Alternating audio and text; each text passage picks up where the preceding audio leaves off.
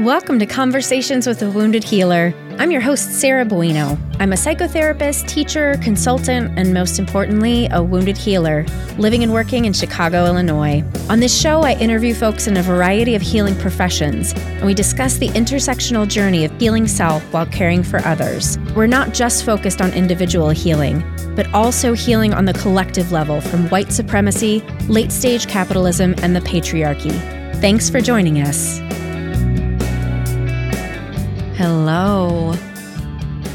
Ooh, collective deep breath. I really long for the day that I'm not going to have to be worrying about talking about something terrible that is happening in the world when I address the podcast. This is my first time back behind the mic since the Buffalo shooting by the white supremacist. And there's nothing I can say, right? It's funny, I've been kind of judging myself for not having posted about it on social media. And then I just thought, I can't right now. I can't. And I've been watching people that I love who are Black really be impacted just by yet another example of hatred. And I watch their pain, and there's nothing that I can do other than love them and listen to them and believe them and all of the activation that they're experiencing. And I'm fucking tired of it, right? I'm tired of not being able to do something to stop this. And I do believe, when I can get centered back in my heart, I do believe that this podcast puts good out into the world. I believe that every single one of you that comes to this podcast, that we are all committed to the fight. We're all committed to trying to create a more just world where people don't get killed just because of the color of their skin or, insert whatever quote unquote difference, right? I actually think there's probably more people that would identify as different than people who would identify as quote unquote normal, right? Normal's boring anyway, right? Boring and annoying. Who wants to be normal? I mean, I guess a lot of people do, but at any rate, I just wanted to acknowledge that horrific event here and just share with you that I am holding it in my heart. So as we move on here, one of the things I wanted to share, last invitation to join me in my Wounded Healer virtual group that's going to be starting on June 7th. So if you're listening to this when it drops on June 1st, this is last call for any mental health professionals who want a place where they can go connect with other people who are on the same journey and potentially dealing with burnout. Whatever it is that you want to bring to the table, we create a really juicy, lovely, supportive, connective healing space for other mental health professionals. So if you want to check that out, you can go to tinyurl.com/woundedhealers, V as in virtual, G as in group, dash the number 2. That's tinyurl.com/woundedhealers, VG-2. All right, now on to today's guest, because she's amazing and wonderful, and I feel really privileged to have been able to learn from her and have a conversation with her. So without further ado, today's guest is Carrie Kelly. And Carrie is the founder of Citizen Well, a movement that is democratizing well-being for all. A descendant of generations of firemen and first responders, Carrie has dedicated her life to kicking down doors and fighting for justice. She's been teaching yoga for over 20 years and is known for making waves in the wellness industry by challenging norms, disrupting systems, and mobilizing people to act. You can see why I like her, right? A community organizer, wellness activist, and author of the forthcoming book, American Detox: The Myth of Wellness and How We Can Truly Heal, Carrie is recognized across communities for her inspired work to bridge transformational practice with social justice.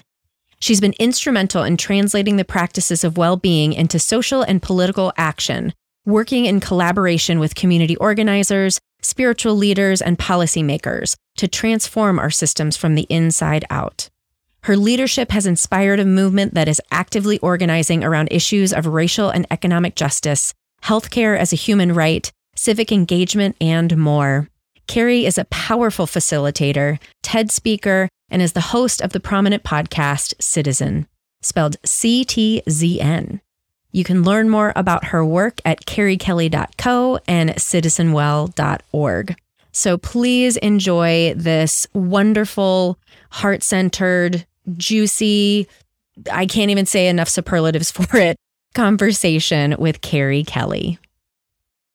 Hello, Carrie Kelly. Welcome to Conversations with a Wounded Healer. Hello, Sarah. Thanks so much for having me.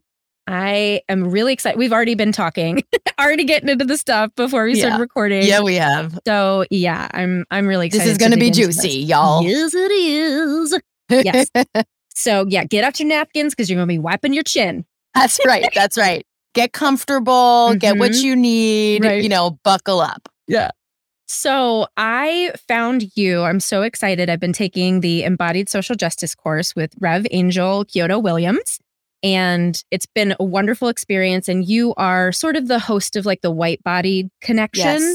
Yes. And I went to the first intro with you and I was like, I love everything about you. You attend to nuance in such a beautiful way. Everything. And so I immediately reached out to you and saw you have this book. And I'm like, oh my God, yes, all of this. I want to talk to you. So that's why you're that feedback. Yay. You're welcome. Yay. Yeah. I'm glad we found each other. Yeah. Well, tell us, you are more than just this person who facilitates this white-bodied space. So tell us more about you. Oh gosh. Well, I'm glad you started with that because that's become a big focus of my work because I live and breathe in a white body and that has enormous implications and impacts. And so much of my work over the last, 10 to 15 years has been grappling with that and understanding that for myself, which is a lot of that is in this book, American Detox. It's like my own very messy, you've read it. So you're like, it's very, very messy modeling of like what it is to be like, oh, fuck, I'm white. And I would say honest and vulnerable, not messy. Thank you. Thank you. I own the mess of it and the mistake. I'm trying to learn how to be cool with them and know that I can survive them so I can keep going. Right. So yeah, that's who I am in the world, and especially in the context of America and wellness. And I'm also coming to know myself as more than that. And I feel like that's really important for white people to discover too, that we're more than what whiteness has told us we are. And I'm more than American. I'm Irish and I'm Italian and I'm Jewish and I'm German. And so I'm in a process right now of what Reverend Angel calls going back to get myself so that I can understand who and what I come from, the culture I come from, the medicine I come from, so that I can build an orientation to home that is outside of the membership and the lie, quite frankly, of white supremacy. So I'm all of those things. I'm a New Yorker. Which is Lenape land. You and I talked about that already. I always have to say that. I'm the daughter of nurses and firemen. I have many, many generation of firemen in my family. They were called water carriers, actually. In the 1300s, it's on our family crest. Wow. And I'm a cis straight, mostly able-bodied, although I broke my back 7 years ago and learned a lot about disability that I wasn't able to understand until that moment. And socialized in America, and socialized towards achieving and overachieving and performing and being productive and striving for perfection and climbing the ladder pretty relentlessly, which is what I did for the first 25 years of my life. I am also the person who's been for the last, 20 years trying to unlearn, unpack, and unravel that shaping. Yeah. Thank you for that beautiful way you put all that out. It's so succinct. I'm very impressed by that. I'm always just like blah, blah, blah, blah, rambling everywhere. Many years. The book was really helpful, I have to tell you. I think people think you sit down and you write a book, and that's not how it went for me. A lot of rolling around on my mat, and it was a lot of sitting with what is the truth of who I am. And I had to do a lot of research and a lot of reckoning. And I just say that as these words don't come easily to me, and I was not born with them. I had to find them, right? Yeah. And I had to distill them, and I had to really learn how to understand myself, and then do my best to articulate it and embody it, of course, you know, which is a big part of my practice. Yeah. Well, if I ask the question how you come to this work, we can also tell listeners and potential readers that you share this story in the book as well. Can you tell us what was the wake up moment for you? Yeah. So my wake up call came on, it's funny because I think there were wake up calls before that, but the way that I've come to know my stubborn self is that the universe has to slap me upside the head to be like, yeah, hello, can you see, what's really happening? And so for me, it was 9/11. It was an enormous, unimaginable event. And that impacted so many people, right? So I'm not alone in that. It's a real shared, I think, wake up call for many. Yeah. And my stepdad was a fireman. He was a lieutenant at Ladder 15, which was located in the South Street Seaport. And they were the second house to respond to, well, actually, they responded after the first plane hit Tower 1. And as they were driving, because they were a couple blocks away, they saw the second plane hit. And they rerouted themselves to respond to the second tower. And from what I understand, one of the great miracles of our story is that so many people don't know what happened in those moments. And we actually were able to recover the radio tapes of all of his interactions in the towers. And they're actually in the museum. So you can actually listen to him. I mean, it's just like, oh my fucking God. Ridiculous. And so, and it was hard to hear. And it was also like the greatest blessing to understand, to hear his voice in those moments and to hear, oh, hold on a second. Yeah. A dog just ran out the door. Oh, God. Fuck.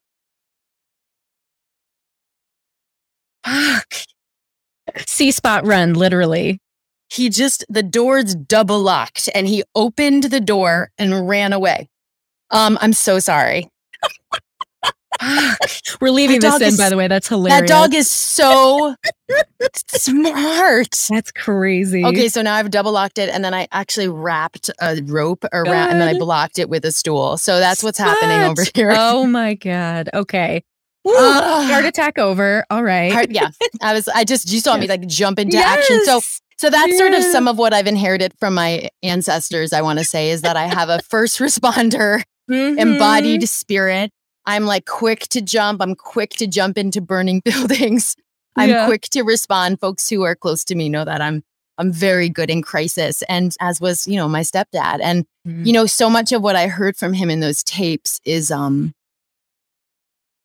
could hear his fear and I could hear his commitment, like he kept going. He ran up 78 flights of stairs, when so many people were running out. And he actually, the last we heard from him, he was on the 78th floor. And I think that either the door got busted, he got stuck in the stairwell, essentially. And he said, and he was talking to someone on the other side of the wall who was on the floor of impact. And he said, I'll be right to you. Like, I'm coming for you. Yeah. And then the tower fell and we lost him. And so that was, as you can imagine, a massive, massive disruption of a very like clearly articulated, like should path that I had paved out for myself. Yeah. I was like, here's who I'm going to be in the world. And I'm climbing this ladder and we're going to have a house and a family and all the things on the checklist. And that moment obviously blew all of that up. And everything that I had known to be, normal and safe came down with those towers. And so that was sort of the beginning of my unraveling, quite frankly.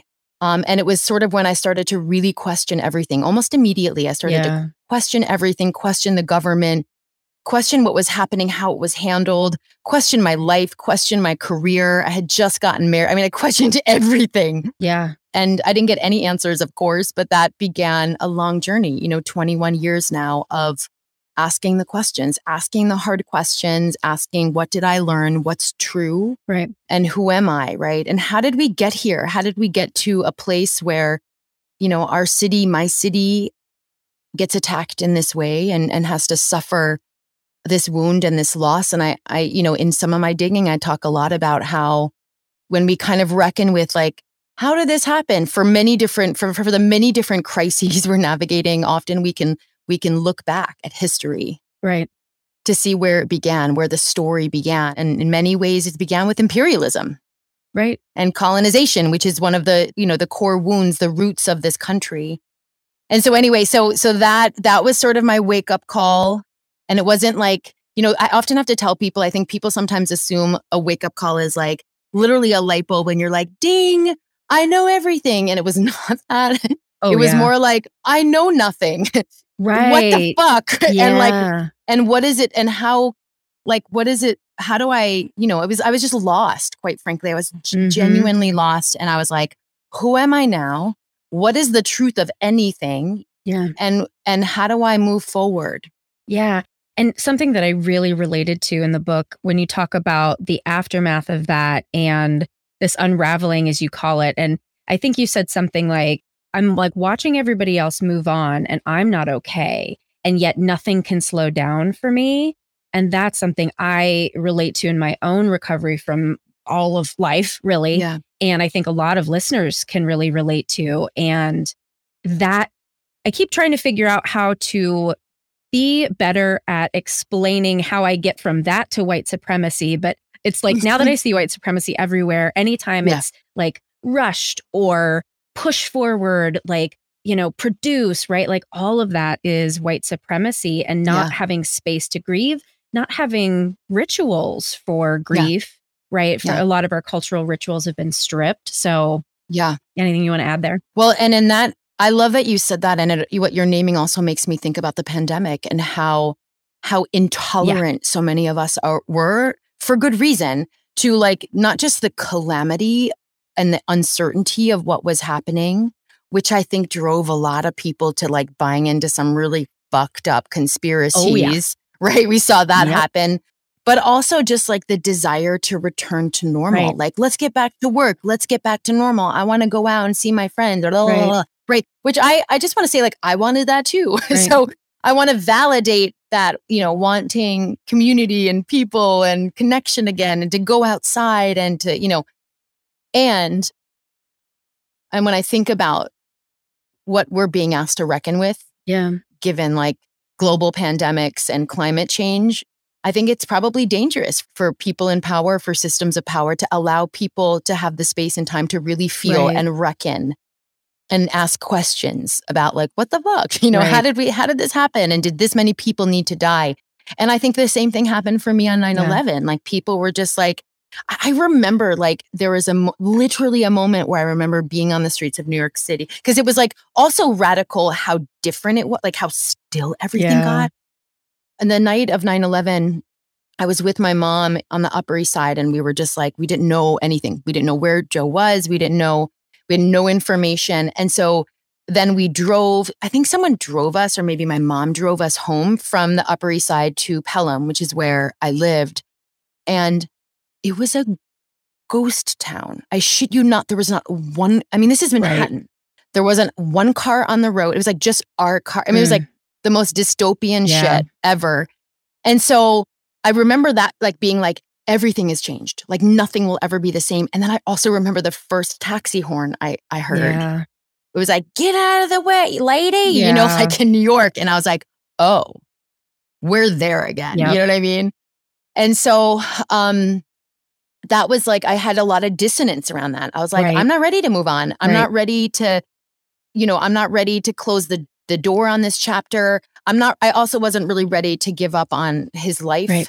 I wasn't ready to give up on finding his body. And so there was a lot that I was like unwilling to do. And yet there were a lot of people who were wanting to move forward, and not just wanting to move forward, wanting to retaliate, wanting to go get those fuckers. And that's just not where I was. And I was, and so I appreciate you saying that, because it was like, I did feel really alone in that. And I felt really lost. And I didn't know what recovery looked like from that. I was like, what the fuck do I do now? Mm-hmm. Like, I just can't move forward as I was. That's exactly how I feel about the pandemic. That's exactly it, right? Like, I am a serial extrovert, and all of a sudden I can't be with people in the same way anymore. I'm more attuned to the energies and what's going on internally, and I just can't move at the pace I used to move at. And I refuse to, right? And that's, this is what you're talking about, this detox that that's the invitation that we want everybody to have. And at the same time, I am really fucking uncomfortable. And being this tuned in is exhausting. And so I understand completely why people are dissociated, why they're numbing out, why they're not picking up this fight. I really appreciate you saying that. And I, by the way, resonate with the serial extrovert thing. And then like the pandemic happening and being like, I love being alone. So I love that no one can find me. Like, it was like, I couldn't even, it was like so weird. I'm 46 years old and it was like, it took me that. And then it made me wonder. And I also like, I'm having a hard time being an extrovert again. Yes. And I went through some real mental health stuff after that, where I was like, I don't know how to be in the world again. And, but one of the things I've been questioning is like how much of my extroversion was natural and how much was conditioned. I'm wondering that too. Yeah. Right. Like, and now that I'm like more in touch with myself, I'm like, I'm not entirely an extrovert. Like, I like my time. I need my privacy. Yeah. I want to be quiet. So anyway, so thank you so much for saying that. And I think you're right in that, like, as someone who's constantly trying to nudge people to feel and to feeling uncomfortable, I think we also need to hold compassion for how fucking hard that is. Mm-hmm. Right. And something that came to mind earlier that relates now is it's so uncomfortable, and the forces that we're reckoning with, it would be so easy if it's like, okay, we're against Mitch McConnell, right? And we are fighting this one bad guy, but it's an octopus. It's a seven-headed hydra, right? Like when you cut one, another one sprouts in its place. And so I know that for me, the lack... Great analogy, by the way. Not mine. That's Robin Henderson Espinosa. I will give it back to them. Brilliant. But that's part of... I'm sure it's part of the design of what it continues to keep us exhausted so that we don't keep fighting. And that's something where that part, I think particularly, is where I struggle to find hope, because the question is like, is this ever going to end, right? Like, I love to just go to the final product, right? The final product has to be what I want. Otherwise, it's not worth it, which is, again, white supremacy. So here it is. Yeah. Yeah, I really love that. And I love the octopus analogy. And in the book, I use the analogy of like water and air, right? Like the water's polluted, the air is polluted. And I think you're right. You know, in some ways, when we understand that's how culture works, and I really think it's important for people to understand that's how culture works, because I think you're right. It's too easy to point the finger at one bad politician or one KKK white supremacist, right? And that's actually not what's happening. Right. We're dealing with systemic issues and cultural issues and structural issues that require systemic, cultural, and structural responses. But when we make it about one bad person or one bad company or one bad thing, we don't treat it with the medicine that's required. So I just love that you brought that up, because that to me is some of the orientation and analysis that we need right now, so that we can understand what the problem is and also like how we're being shaped by the problem, right? And so like when I understand it as air and water, I can't not get curious about what I have breathed in from that air. Right. And how what's happening on the outside is in fact happening on the inside.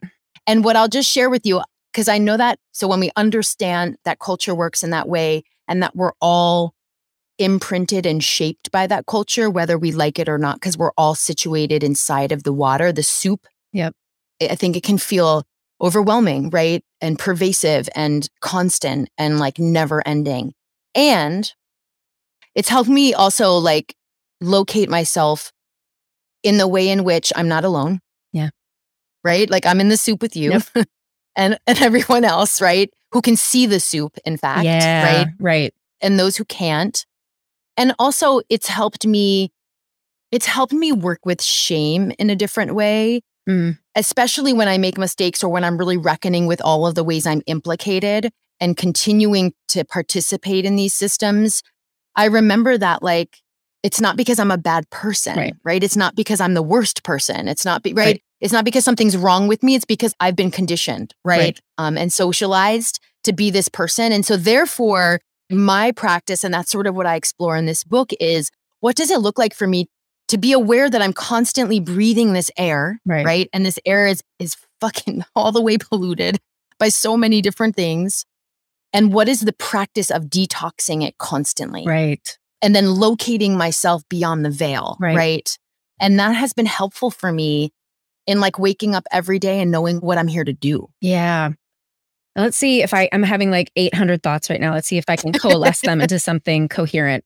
So we were talking about before we started recording sort of the expectations that some people have in social justice spaces for things to be done the right way, for everybody to be included, right? And so I'm thinking about the perfectionism that comes with that, right? And you talk about perfectionism in your book, and I am right there with you, 100% perfectionist in recovery. And that's almost like, is it a James Baldwin quote, like using the master's tools to dismantle the master's house? Audre Lorde. Thank you. Right? Like if we in the social justice world are expecting perfection of ourselves and everyone else around us to be doing it right all of the time, that's just more of the same. And if we're not examining that that's what it is that's showing up right now when we're criticizing, whoever is using the wrong term or whatever it is, that keeps us from our goals. Yeah, I want to say what you're naming actually feels like a very simple practice that we can do every day. Like that question of how am I replicating really harmful systems? Yeah. That inquiry. And then the next part, which is like, what does it look like for me to do something different? I actually think like that practice, if we did that every day, would be really, really helpful, right? And just helping us like chip away at the conditioning and the shaping and the contortionism, right, that we've inherited. And yeah, like this idea that there's one right way comes from such a just toxic myth of the binary, right? Like that there is one right way. And I feel like some of what makes this work really challenging and complex is like to actually hold that it's a spectrum and there are many, many ways. And also that like we're all really like different, complicated. Like we're not all, we're not all the same, right? And so not everybody agrees in social justice about the one right way. Right. Even if you share an identity, like no one is a monolith. Right. And so to me, that's where relationship is really powerful and listening and curiosity, because I think as we are pursuing, Reverend Angel calls it the righteous way, right? Which isn't like the dominant, it's not like one way, but it's like, what is the way that does the least amount of harm, right? And helps move us forward. Can I stop you right there? Because the question that comes up for me, this is what I feel like I see happening sometimes in spaces is do the least amount of harm. That means someone still might be harmed. Yeah. And it's not okay, but it is. Well, it's inevitable. It's inevitable. Right? Like, yes, I think that's what I mean. It's inevitable, right? Because we're humans being human and we're going to impact each other from all locations. And the difference, I think that the nuance that we really need to hold is that depending on our social location and our proximity to systems and structures and power, right? Harm can be really, really, really compounded, right? And accumulative, right? Especially when it comes from a body like mine, where like I got all sorts of systems backing me up all the time. And so I just want to name the nuance of that, like, because it's like, to me, this is where it gets messy. It's like we all impact each other and we're all human, but it doesn't stop there. And we're located in different places in proximity to power and privilege and resources and access and enforcement, right?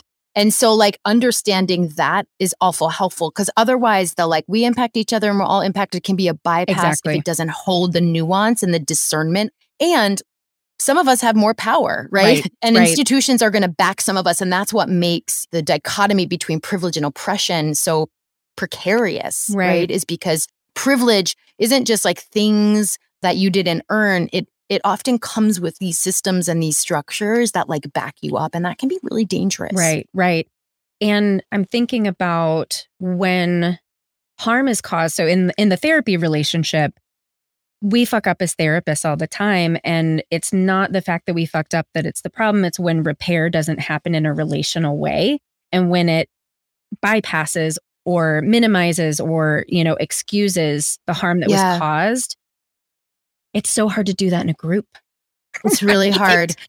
Well, and the other thing you're making me think of, and I really appreciate that example because it's making me think of my role as a facilitator, right? I'm often facilitating spaces, is that repair is part of it, but also I think taking responsibility for the power, the unequal power that exists in the room, right? And exposing that for people, because like when I'm in a facilitator role, even if I'm like, doing like really like participatory, distributive facilitation, I'm still in a position of control. Right. And so like if I do something or if something happens in the room, like I have a responsibility for that power. Right. And so like I would imagine, I'm not a therapist, but I would imagine that therapists are in a position of power too, right? Exactly. And so that's also a responsibility Yeah. that's unequal, right? In the relationship that needs to be exposed and dealt with as we navigate repair. Right. And what I found so interesting, also being a facilitator in many different spaces and being a therapist and having power and being a boss, having power in that way. Yeah. I mean, I think a lot of women are socialized to not believe we have power oftentimes. Yep. Therapists, we want to believe that there's this equal thing happening here between you and me, right? And then, in spaces where we're a white facilitator in a social justice space, it might be like, well, I'm abdicating my power because I'm a white person stepping aside. And again, it's a bypass. So I really think this power piece, I keep talking about it because it's been so influential in my recovery and my reckoning. Yes. What's been even more impactful that I found in this course, like the racial stuff, not that I am perfect and get it, but I think I've done enough work now that if you say anything to me about being racist, I'll be like, oh yeah, yep, I get it, own it. It's yes, I am. It's ableism, and I guess like education stuff fits in the ableism category. That is where all of my stuff gets triggered, and that is where I have had a really hard time unwinding how we have a society that works but doesn't adhere to all of the rules of white supremacy. I'm like, if I have to let go of time being important to me, I'll lose my mind. I can't do it. So I don't know how I got there from where we started, but I appreciate that. And I actually think that's really important, right? And when I think back to the people I have learned the most from, bell hooks, who actually may have known everything. But also Barbara Smith and the Combahee River Collective and Angela Davis and Audre Lorde. And I look back at those texts often and their words and their wisdom and what they taught us about intersectionality and about social location, I feel like is really important and is related to what you're saying, because I don't think it's enough to just talk about white supremacy as if it's in isolation. It's not. Right. It's actually in collusion, right? With capitalism and individualism and colonization and patriarchy, right? And other ideologies, right? Ableism.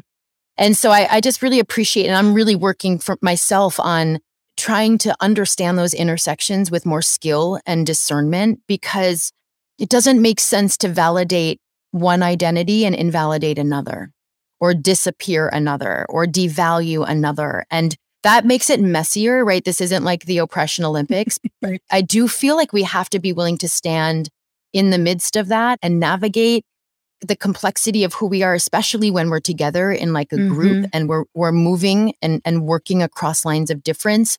And I think it also speaks to conflict, right? Because what it's taught me is that, when holding space for group or in relationship with others, that often our needs are different and often our needs are in conflict. Yes. Thank you. And so it's what then, right? Yes. How do we show up in those moments and acknowledge that and navigate that together? And maybe the best we can do is just name and acknowledge that there are many needs in the room, and that and sometimes they're in conflict, or that maybe we can't meet all the needs. Yes. But that feels more skillful than assuming we're meeting everyone's needs and creating so-called safe spaces, which I fucking hate that term. And instead actually acknowledging what to me is a more likely representation of the human experience, given where we are today, Okay. Remember to listen to that part over and over again every time you facilitate any discussions, because me too. That's it. And I guess the other thing that's coming up for me too is the depth of self-knowledge and ability to see our own truth of our complexities, right? Hold our badness, right? The things that we do that have caused harm before. That's a level of work that not a lot of people get to. And so when we're in these spaces, right, like we're not only holding space for all of these differences of ability and gender and right, all of that stuff, but it's the inner work. And we don't all have access to that work, which is again back to what the book is about, right? We don't have access to it. We might not have the safety for it, right? There's so many complexities there. I really appreciate that you said that, because I think one of the really horrific and toxic things that wellness sells us is personal solutions to systemic problems. And this idea that you can just, It's like, let me out. It's all good. And this idea that you can just like change your mind, like just change your mind and change your attitude and positive vibes only. And you know what? If you're not achieving your goals, it's your fault. Something you're doing is in the way, haven't right? Manifested it. Yeah. You and I could do that probably for like an hour, which completely ignores the many systemic and oppressive and unequal and unjust conditions that hold people back from their whole selves, that hold people back from surviving, quite frankly. And so, and I also want to say that like some of the most radically self-aware people I know are also people who have struggled with really unequal and unjust conditions. And so, right, I don't want to create a myth that like only people with privilege and all these great conditions have radical self-awareness. I think that's also absurd. And actually some of the most fucked up assholes I know are some of the wealthiest, most abled, people with access and privilege. And so having said that, I think when we think about what's in the way, to your point of like our knowing ourselves and of our doing what's needed internally to like remove the obstacles, right, that are in the way of courage and conviction and purpose and being in the world and relationship. We're not going to edit it out. It's totally fine. We're very real here. Y'all meet Spot. It's not even actually my dog, it's my roommate's dog who's making a cameo on this podcast today. Well, it's all good. But there it is. Yeah. Those are the conditions I'm in, y'all, right now.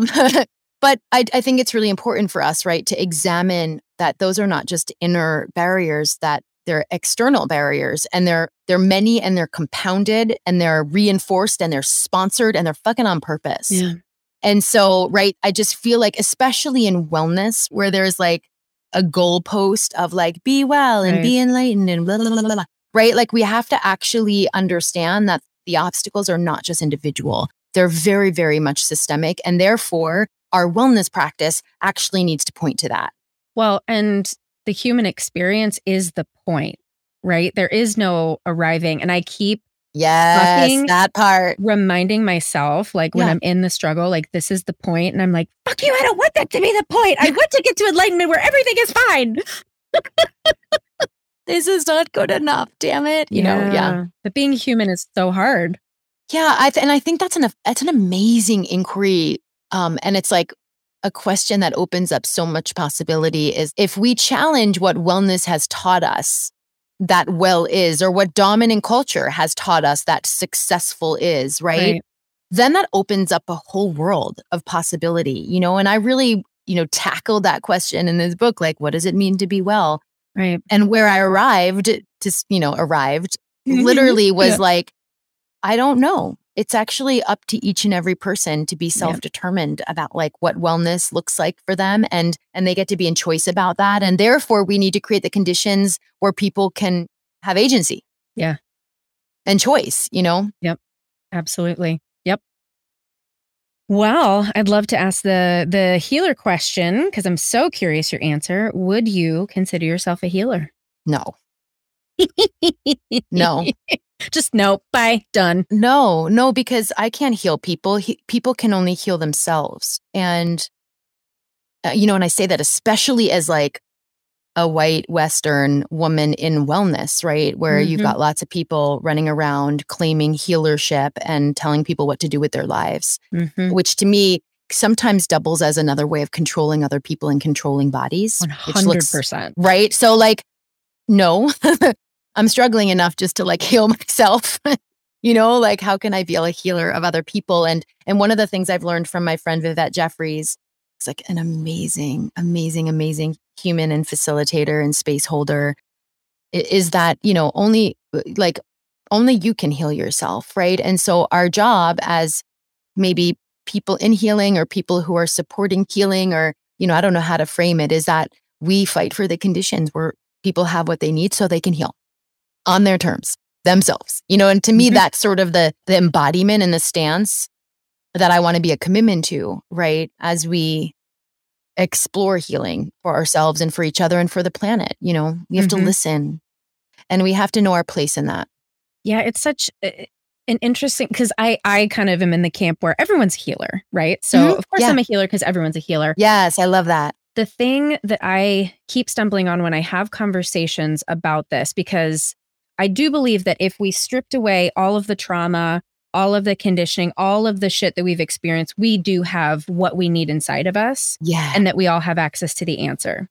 And yet we have all the conditioning, we have all the trauma, we have all the ways that we've been gaslit, and then we gaslight ourselves. Yes. And I've seen enough clients who are in spaces where they really do need somebody to help mirror the truth to them. And that gets really complex when we're talking about social justice too, because if I have someone in front of me who has a variety of marginalizations that get in the way for them, and they're not seeing themselves clearly, that's a really tough spot to be in as a therapist. And we talk about What's my role? Right. We talk about this as a practice, right? Like, it's very easy if it's someone who's just coming in and they like need validation and they're seeing it all clearly. And you're like, yes, but when there's something missing and we have to get to a deeper level, oof, that is hard shit. And I want to be a person who can facilitate the healing of others, regardless of what they've been through, but I can't. Yeah. I mean, first of all, I think it's really healthy and skillful of you to be like really clear about your limitations, right? Yeah. Like, I'm in this body, I have limitations. I don't know if I can support you in what you're asking for. And you're just making me think of two things. One is like, I'm just thinking of consent, right? And how that feels really important in an interaction, especially when we're working across lines of difference, whether it's in like therapy or coaching or just like partnership or, if folks are asking for help, or if you see an opportunity to like reflect something back to people, like ask if they want it. Like, hey, do you want a reflection? Or, hey, can I ask you a question? You know what I mean? Because sometimes I think we assume they do. And you know what I mean? Like, that's such a big part of white saviorism. Even if you're in a therapy situation, you still need to ask for consent for that, because you have consent to do quote unquote treatment, but it doesn't necessarily mean they're ready for each particular reflection. And therapists can forget that. I love that so much. That feels so skilled. And I also feel like I can learn a lot from you in this, because I'm not a therapist, but like often I think some of the most powerful reflections are just questions. And it sort of speaks to what you just said. It's like everyone is their own healer. And so it's like, how can we ask questions of possibility? How can we ask questions that encourage people to think differently or to take on a different perspective? And it's not answers and it's not even mirroring as much as it's like, anyway, curiosity, Right. Yep. Yeah. Curiosity and relationship again. And I guess that's also part of the struggle when someone's wounding prevents them from allowing relationship. Yeah. And that makes me really sad. I'm sad that I said that out loud. But that's a big piece. It's hard. I'm really struggling with this in my life right now. It's really hard to bear witness to another person's suffering. Yeah. And to also have the clear seeing to see into their wounds, right? And to their hurt, and maybe even to understand it, right? Sometimes like we can see someone really clearly and we're like, oof, I see what's happening there. And my conditioned tendency when people are like that is like, I want to help you. I want to fix you. I want to get, I want to coach you. I want to give you what you need. I want to like all this fucked up, really unhelpful stuff. And I'm learning this really uncomfortable practice of just witnessing. Yeah. And I want to say I'm real bad at it. I am like, I'm like the impulse for me, the embodied probably trauma response and conditioning, the conditioned response to like help or to validate, even like just all of that stuff where I'm just like getting my hands in someone else's shit. Like, I'm really trying to learn the power of just like holding space for someone else to have their own experience and giving them the dignity of like, you know what I mean? Like allowing them to have the dignity of their own experience without my intervention. Right. Yep. That's some 12-step wisdom right there. I don't That's know if right. that's where That's you like- got it from, but that's where that's I got like- it from. That's exactly where I got it from. Yeah. And I have a lot of people in my life who have taught me a lot about that. And I just want to say, like, I'm learning that work in this moment. And it's a very subtle muscle, because I learned a therapy modality where I thought I was pretty good at distancing myself from the client's shit. But once I started learning this modality called NARM, I realized just how much I was doing that, but on a much more like microscopic level, and mostly just internally. Like my external behavior was okay, but it was the internal part that I couldn't tolerate not wanting to help. And so now, that's its own muscle that I keep trying to like every time I have a session and I feel a client like wanting me to fix, and I just I'm like, lean back. I want to know what NARM is. Neuroaffective relational model. It is a modality that's all about complex post-traumatic stress disorder. Yes. It's all relational. It's kind of the way that I describe it, that I'm sure they don't like, but it's psychodynamic. So knowing how our history impacts our present. Buddhism, very much like it helps get this, like, I guess, observer online with the way that we ask a lot of questions. And then Buddhism and somatic therapy. So it's like those three had a baby. It's NARM. Mm-hmm. Yep. You just blew my mind, and I'm already Googling it.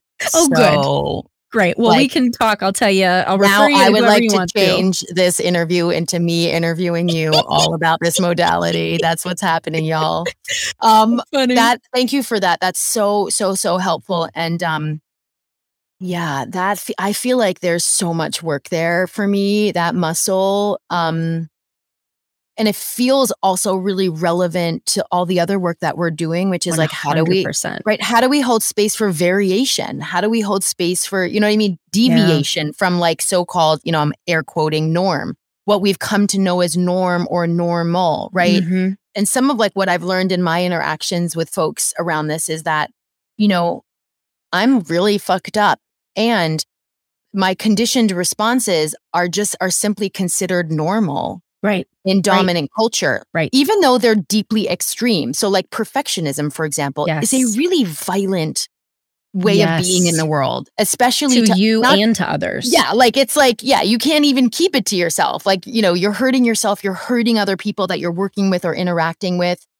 And that feels like a really violent symptom. Yeah. Right. A really harmful symptom of my own wounding and my own socialization that society has deemed not just acceptable, but it rewards me. Yes. For perfectionism. And so I'm also interrogating like my own really extreme, unhealthy coping mechanisms that also fall into like that category. But that dominant culture has said, that's fine, you're fine, you can do that, Right. And even like the ways in which we colonize spaces, when we take over and we take control, or we control bodies, or we tone police, like dominant culture has said all of those things are acceptable, and it's bullshit, right? They're really deeply violent and harmful. And so anyway, so like, I really appreciate that you named that, because that's part of my practice is like in real time, like really interrogating how I'm having trauma responses all the time, but my survival shaping looks a lot more like what dominant culture says is acceptable and normal.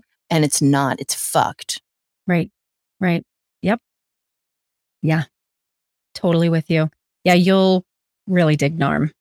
Happy to talk to you more about it. Yes, please. Yeah. Yes, please. Well, I want to make sure to respect your time and also ask the wounded healer question. Do you consider yourself a wounded healer?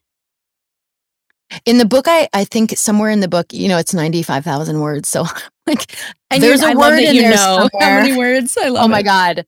The way I know that is because the other day I was telling someone that I was like, there are 95,000 opportunities for me to have made a mistake in this book. Like, I was just like, oh, shit. It's really scary to like, to write a book and to have it, enshrined.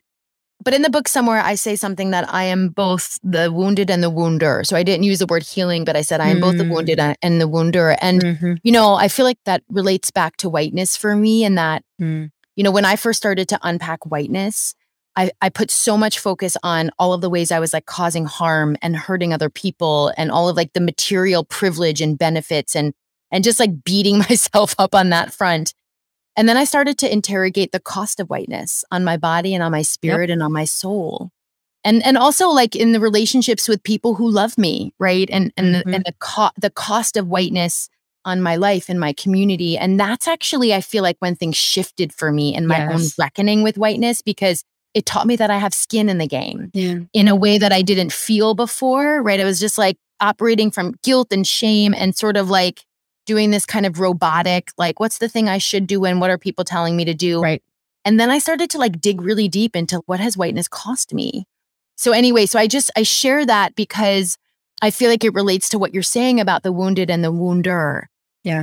And I feel like everyone has that to some extent in different ways and disproportionately, of course, but like that was a really helpful teaching for me. And now, you know, and I write about this in the book, I write about the cost of whiteness. And I was very uncomfortable when I wrote that section in the book, because I was like, people are not going to like this. Like, right. I'm going to get my ass kicked for writing this. But, you know, I was like, you know, whiteness is hurting white people too. Yes. And all evidence is pointing to that, not just with climate change, right? And the relationship between white supremacy and, you know, climate degradation.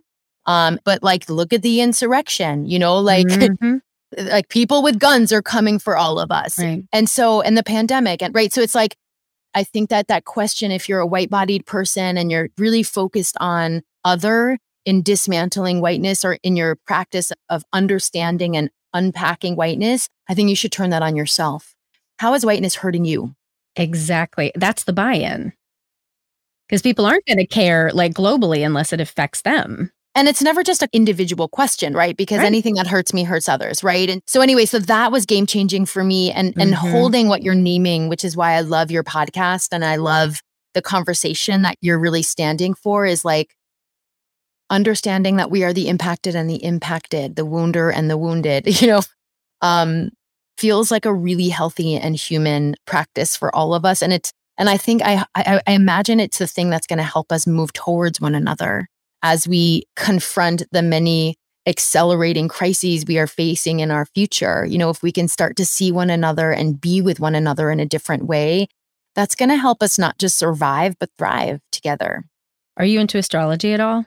Oh yeah. Hello, Mercury in retrograde right now. Right. I know, right? During my book launch. Right. So see if I can repeat what this guy said. I saw an astrologer last night and I was like, I'm dying. Like I can't function in this climate, the Roe v. Wade stuff. I just feel like I'm feeling all of the fear of all the uterus holders in the world.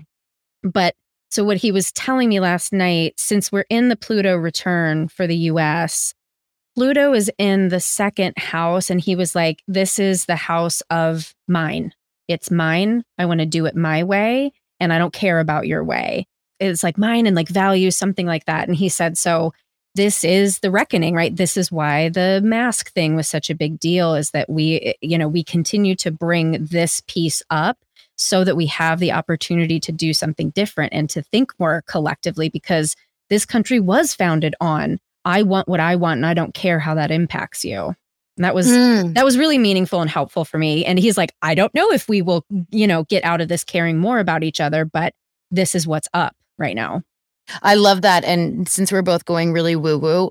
Yeah, go, please. I rarely do this out loud. I'll give you another orientation that, I got hip to many, many years ago. And it's a book called It's a book called Awakening the Global Heart by Anodea Judith, who did Eastern Body, Western Mind. Oh, yeah. That's right. Great book.